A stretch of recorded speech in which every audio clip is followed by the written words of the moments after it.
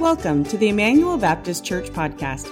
We pray that the sermon you're about to hear would be useful as you grow in your love for God and your love for His church.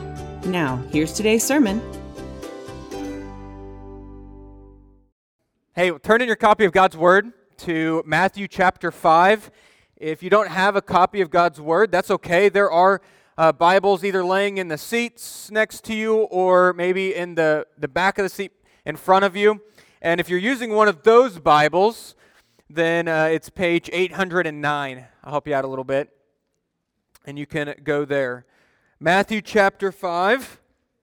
Last week, we started a series on the Beatitudes, which is really a list of statements that are blessings over God's people. And we'll get into why we can know that it's about God's people a little bit later on. But they are blessings for those who follow Christ. Let me read all of them to get the context, and then we'll look at a few of them in particular in our time together. This is what God's Word says, starting with verse 4.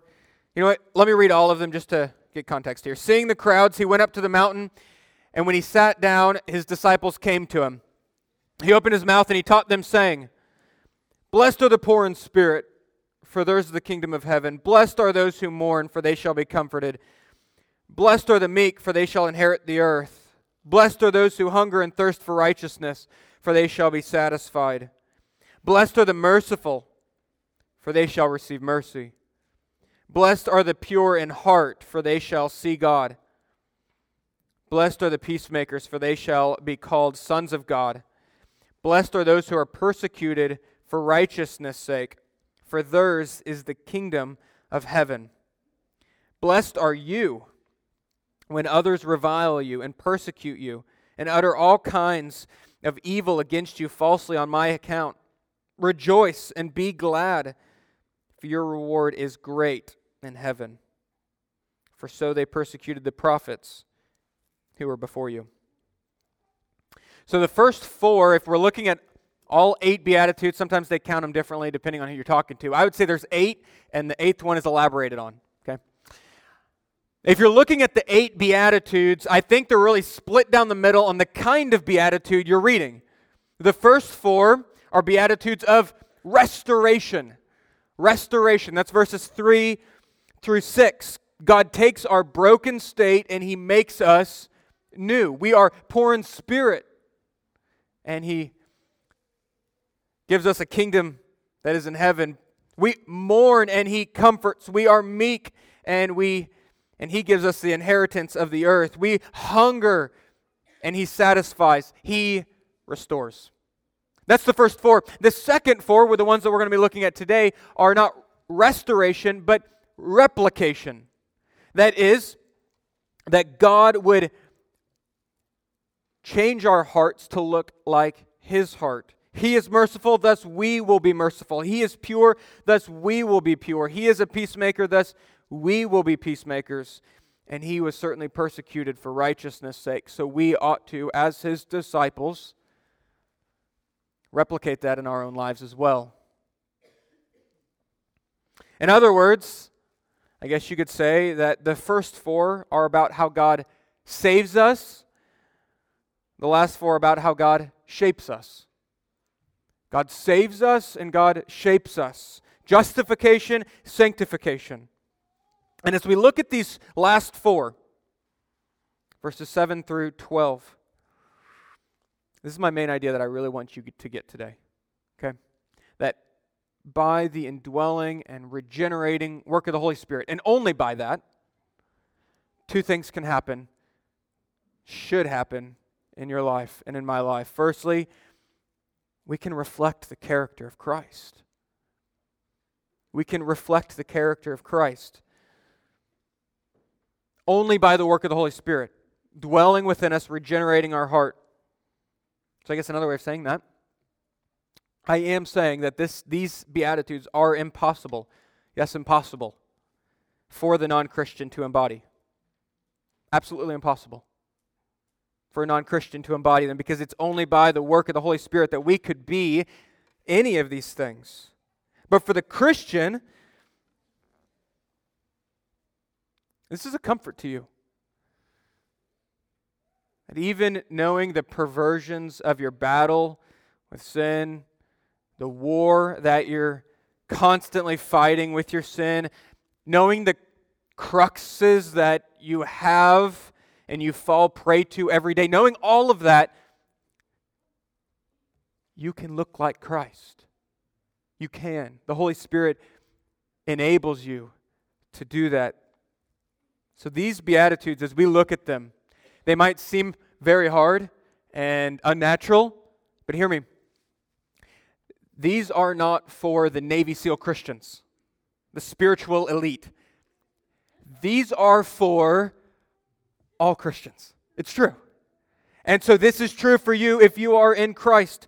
But not only can the Holy Spirit enable us to do these things, but He enables us to, hear this, delight in doing these things.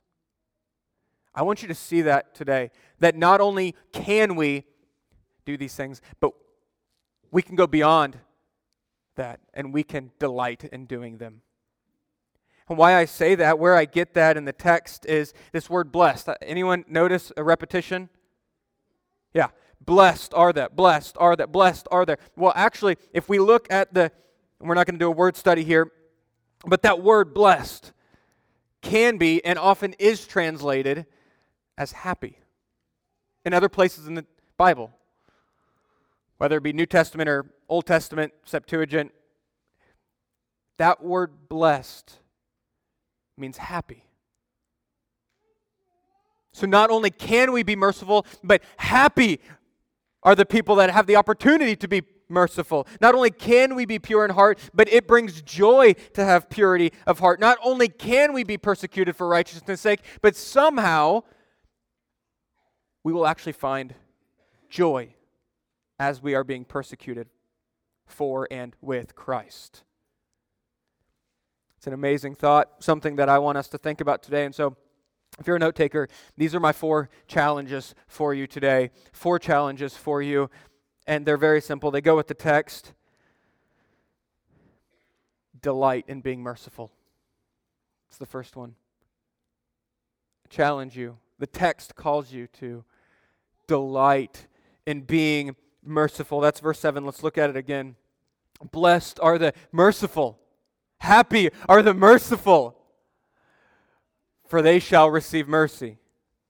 Now, notice how baffling the first half of the sentence is. Especially if you're reading the word happy.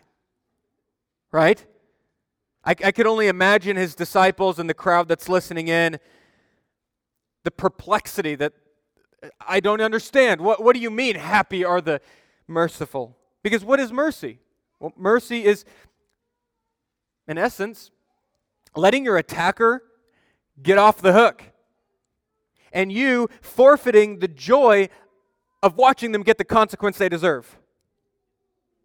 That's you showing mercy.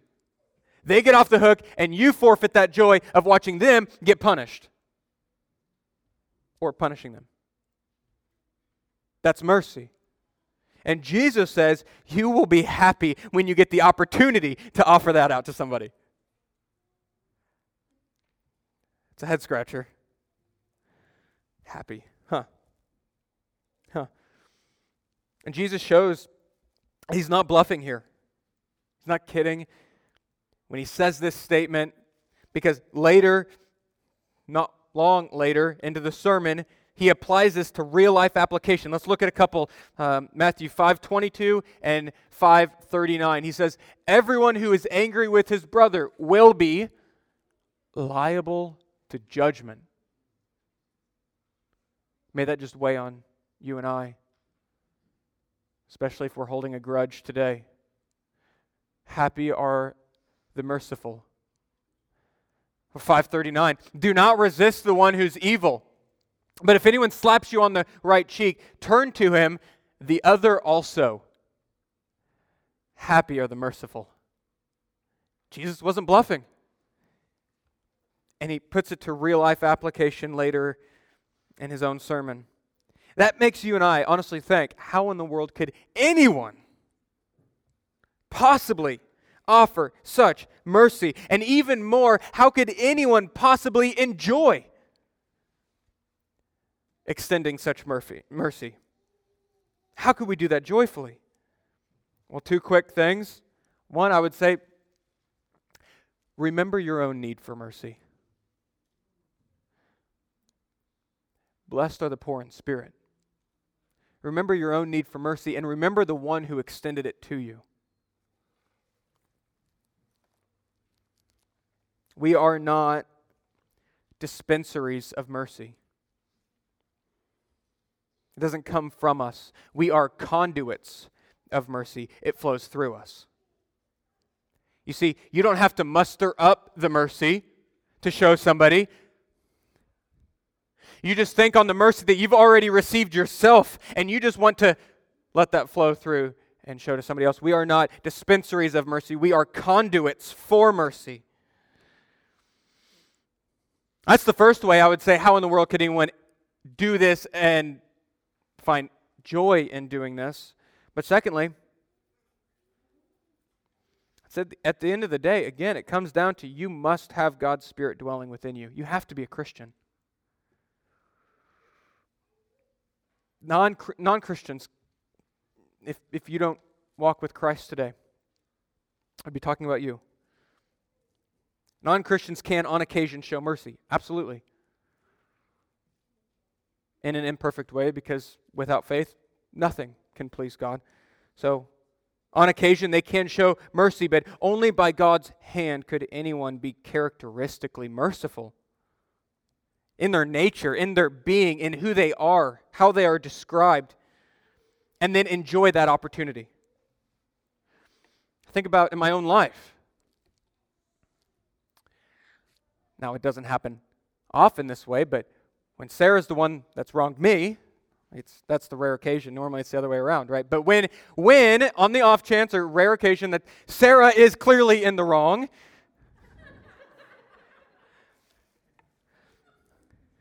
what's my nature? What's your nature? Milk it, right? We laugh because you know it's true for you as well. Milk it. I'm in the wrong, or she's in the wrong, I'm the one that's the victim. I want her to remember that. I want her to know that. I want her to think on that. Make her feel bad. You laugh because you know it's you too. That's our nature, our sinful nature, but what does the Spirit of Christ in us tell us to do? Let her know she is forgiven, and you move on. Christian, that's what you're called to do, and that's what we are called to enjoy doing.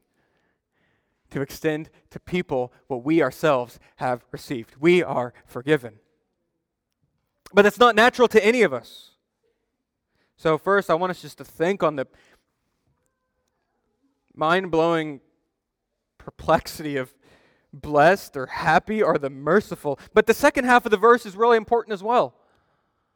Blessed are the merciful, for they shall receive mercy.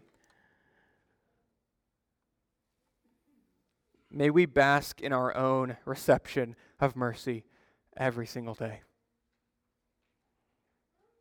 Bask in your mercy that you receive every single day. No matter how many chances you have to show mercy, you'll never give more than what you've already received. It's true. No matter what God is calling you to do today in the work of showing somebody mercy, and maybe He's calling you right now. Maybe you sense that Holy Spirit call to show mercy to somebody that you are holding a grudge to. You will never give mercy more than you've already received mercy. Have you been wronged? Have you been hurt? Are you hurt? Please hear this. Before you respond, think on Christ's response to your sin, and then respond accordingly. We give mercy, yet we receive an abundance of mercy. Secondly, not only delight in being merciful, but delight in being pure in heart.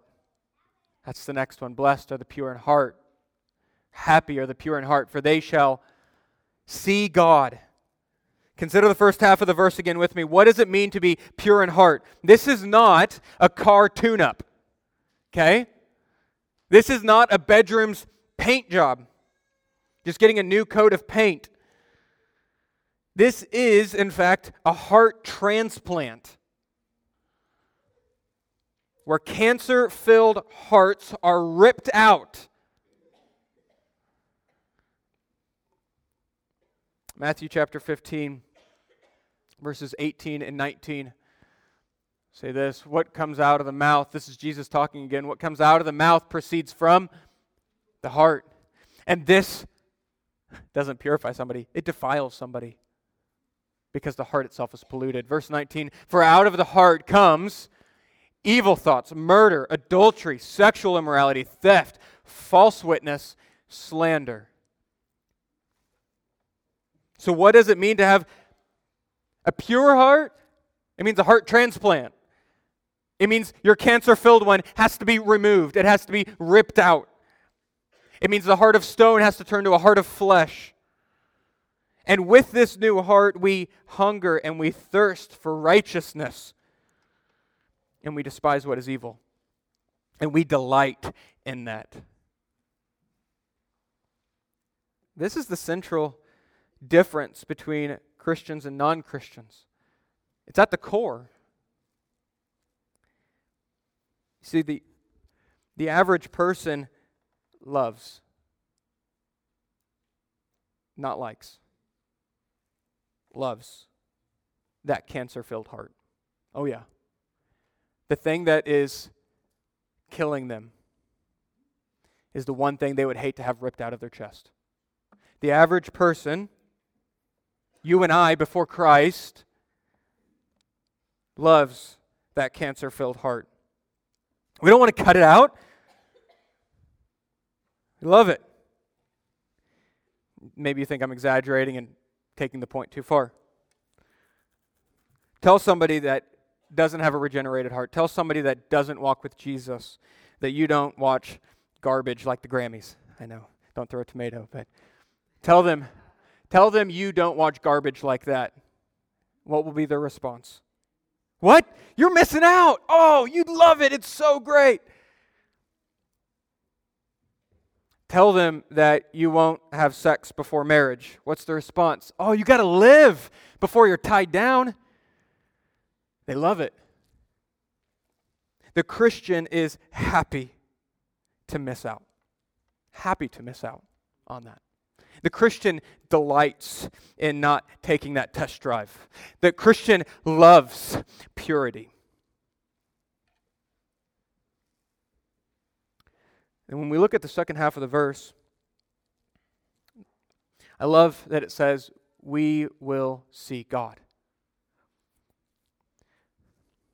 Think about that.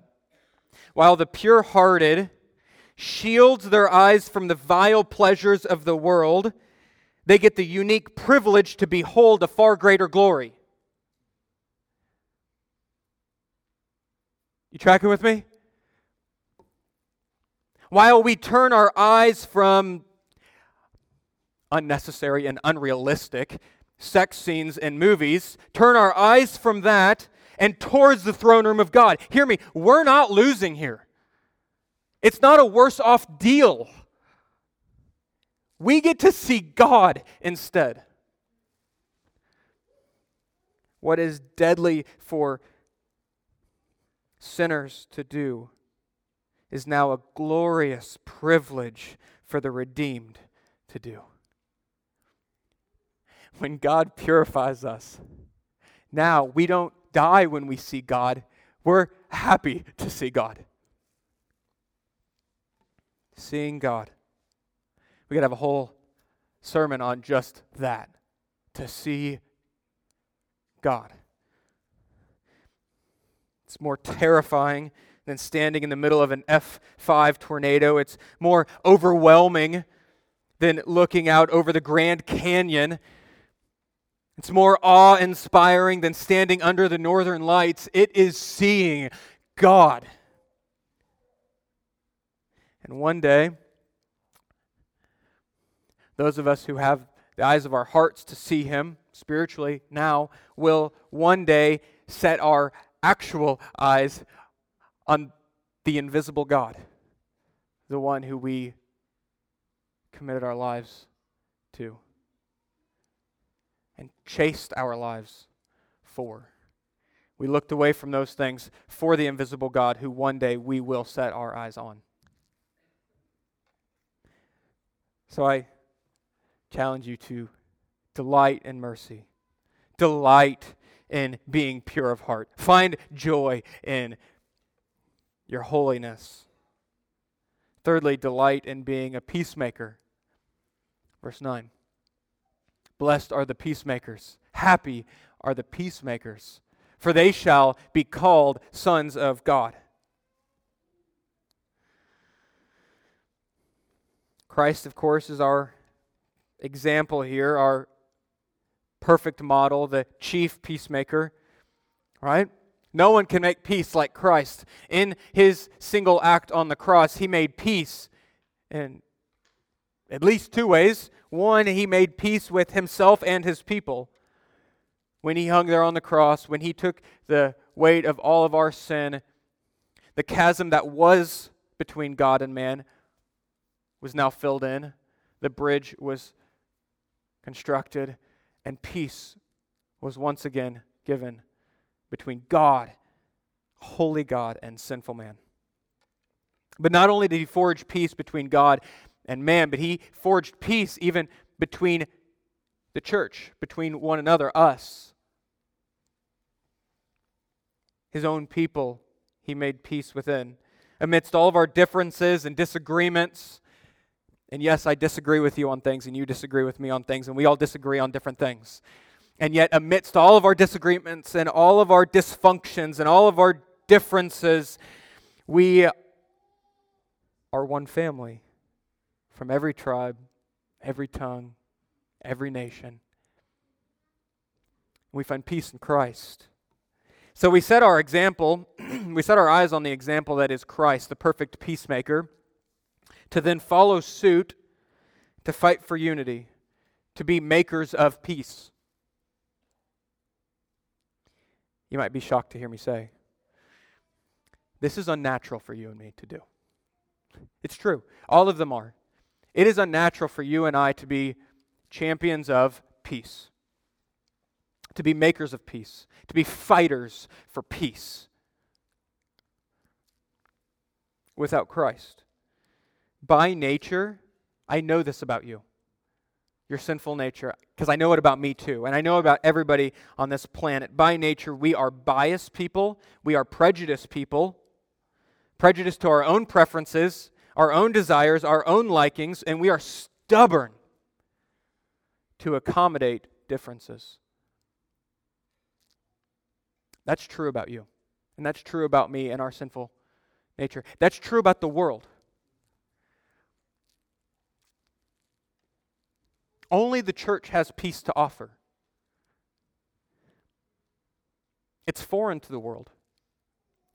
And let me prove it to you with a perfect case study. When you look at the Pride, LGBTQ movement, what is the banner that they're waving but inclusivity, acceptance? That is literally the banner they wave, and yet when you tell them you disagree, you're shunned, you're canceled, you're spit at. Inclusivity. The world doesn't know anything of peace. It doesn't know anything of building bridges. Even the ones who wave the banner that they do can't do it. Only in Christ can we know what it means to be people that fight for and make peace. As regenerated Christ followers, we ought to find joy in that.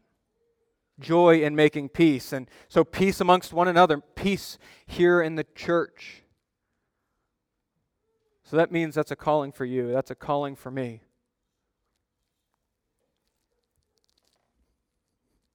Please hear this. If you're at odds, this is getting very practical. If you're at odds with a brother or sister in Christ, whether they be in this room or not, you need to make it right.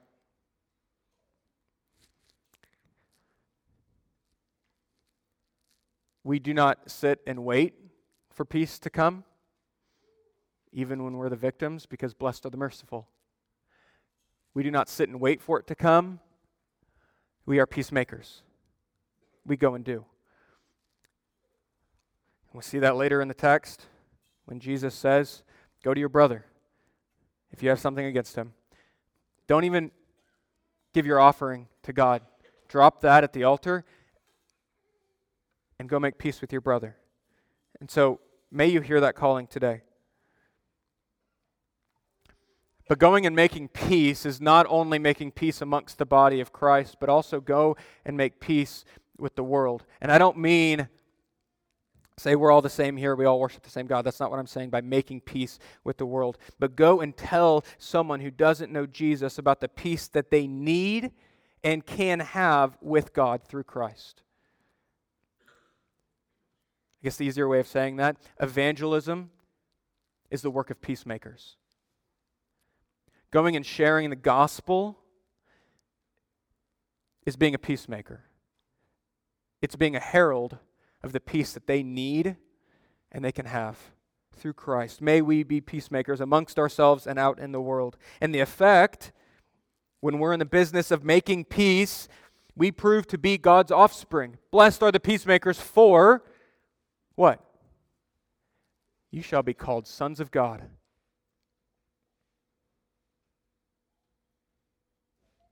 Peacemaking doesn't make us his offspring.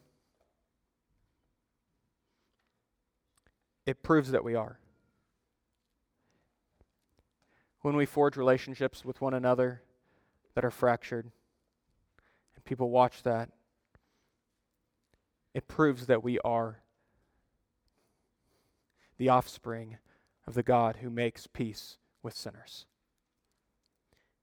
We have inherited this trait from our Father. So I encourage you to delight in being a peacemaker. Lastly, delight in being a sufferer for righteousness. Verses 10 through 12, it says this, Blessed are those who are persecuted for righteousness' sake, for theirs is the kingdom of heaven. Blessed are you when others revile you and persecute you and utter all kinds of evil against you falsely on my account. Rejoice. You hear that? Happy? Rejoice and be glad, for your reward is great in heaven. For so they persecuted the prophets who were before you. Please hear this. Delight in being a sufferer for righteousness. This comes from having a pure heart and a hunger for righteousness. Do you see that correlation? Do you see what I'm talking about? When we have a pure heart which hungers for righteousness and fights for righteousness, then we will suffer for righteousness in a fallen world that hates righteousness. If you love peace and unity in the body, you will naturally be outspokenly opposed to gossip amongst friends, and maybe even shunned because you shut it down. Do you see this? If your pure heart loves unity in the church, you will be outspokenly opposed to the sin of gossip. If you love God's ordinance for marriage, you will naturally be outspokenly opposed to dating couples who are living together. Not just opposed in your own little private opinion, outspokenly opposed because you love so much God's idea for marriage. And when you shoot at sin, you'll get return fire. Every time. When you shoot at sin, because you love righteousness, you will get return fire. And when you're in the line of fire, you're bound to get shot. The sad truth is, though, is that we should expect to be flanked from both sides. meaning from the enemy and from friendly fire even. If you're pure, you'll be attacked by the enemy because you're shooting at the enemy. If you're pure, you'll be attacked by the enemy. And when you're merciful to the enemy, you'll be attacked by your own side because they don't understand why in the world would you ever do that.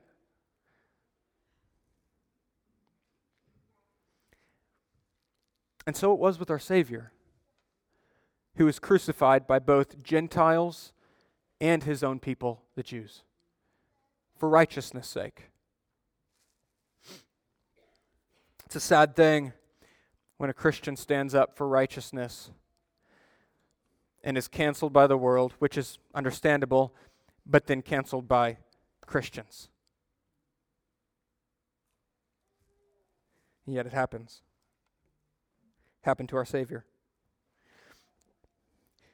Christ says that we will suffer for our convictions.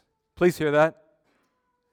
Christ says we will suffer for our convictions. And if you're not, there's likely a problem with your convictions. Ooh. Let me just read Luke 6:26 and I won't give any commentary. I'll let it bear on you. Woe to you when all people speak well of you, for so their fathers did to false prophets.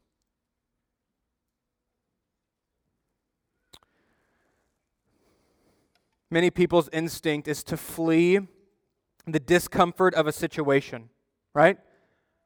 Fight or flight. A lot of times, the instinct is to flee uncomfortable situations and run to a place of less resistance and no conflict. To duck and hide, to cower away.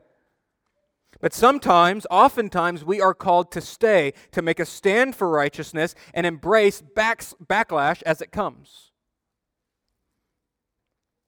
So the question then is, are you willing to accept this call to suffer? There's no need to be in China for your faith to make your life uncomfortable. Personally, talking to you personally, will you risk that one relationship, even if it's your son or daughter, because you're clear on gender and sexuality? As a church, are we willing to be labeled unwelcoming because we have standards for membership? And I'm not saying labeled unwelcoming because we're unwelcoming. That's unacceptable.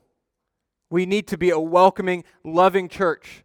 So I'm not saying blessed are the persecuted because they are self-righteous, egotistical jerks. I'm not saying that, but I'm saying if we have a standard and we stick to the standard for what it means to be a member of the body of Christ, are we willing then to unfairly be labeled as unwelcoming? I hope your answer is yes, because that will happen and it will come. Are you willing to be called divisive because we call out false teachers?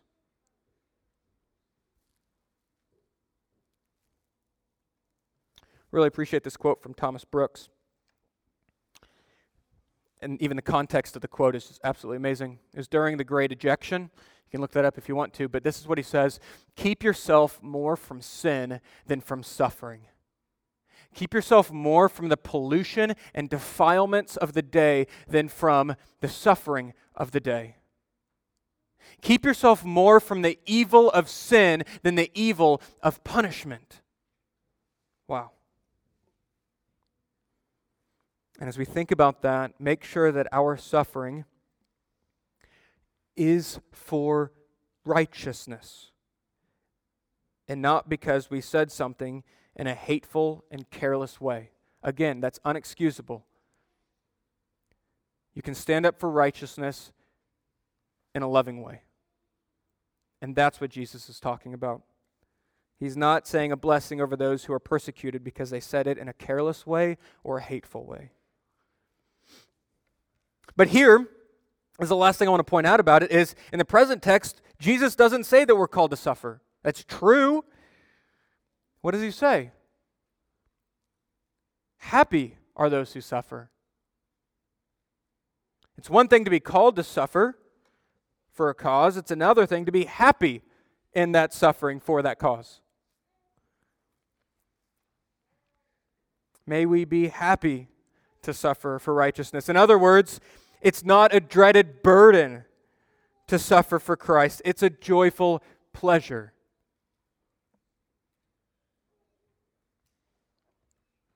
In your suffering for Christ, may you find pleasure in it. I know that sounds absolutely ridiculous. It sounds crazy. But we can. Knowing that it's a chance to stand with Jesus, to stand with all the saints who have gone before us. What an honor that is. And we can find pleasure in the midst of the persecution, knowing the eternal weight of glory on the other side of this momentary affliction. That can bring happiness in the midst of suffering. So, having looked at the text, what can we take away from it? Well, I think we ought to bear the character of Christ. That's at the forefront, right? We ought to look like our Savior in His character. Sarah and I went to the rodeo the other day, and I had never gone to so many rodeos until the last 3 years of my life. If you don't know, I moved here 3 years ago, but went to the rodeo last week, I think, and when you walk up, you pay at the gate, stamp your hand, you walk in, everyone who has their hands stamped, you've paid. Christ-likeness, looking like Christ, that's not our salvation, okay? Looking like Jesus and how you act, that's not how you're saved, right? The price has already been paid at the gate. Christ-likeness is the mark that shows you have had the payment paid for you. Does that make sense? It's the stamp that's evidence of your salvation. We ought to look like Christ in how we live, and we ought to delight in looking like Christ in how we live. Not be burdened by it, not do it begrudgingly, but enjoy it. If you're lacking a joy in walking with Jesus, and I would guess that there's a number of people that might be the case in here. If you're lacking a joy in following Christ today, I'd love to talk with you. I'd love to pray with you. I know other people would in here. May we all walk out of here joyfully serving and reflecting Christ in our lives. Let me pray for us. Thanks for listening to today's sermon. If you live in or near Bethany, Missouri, we invite you to join us for our worship services held on Sunday morning and Sunday evenings, as well as our various activities on Wednesday nights. For more information on how you can get involved, visit our website at bethanyibc.com.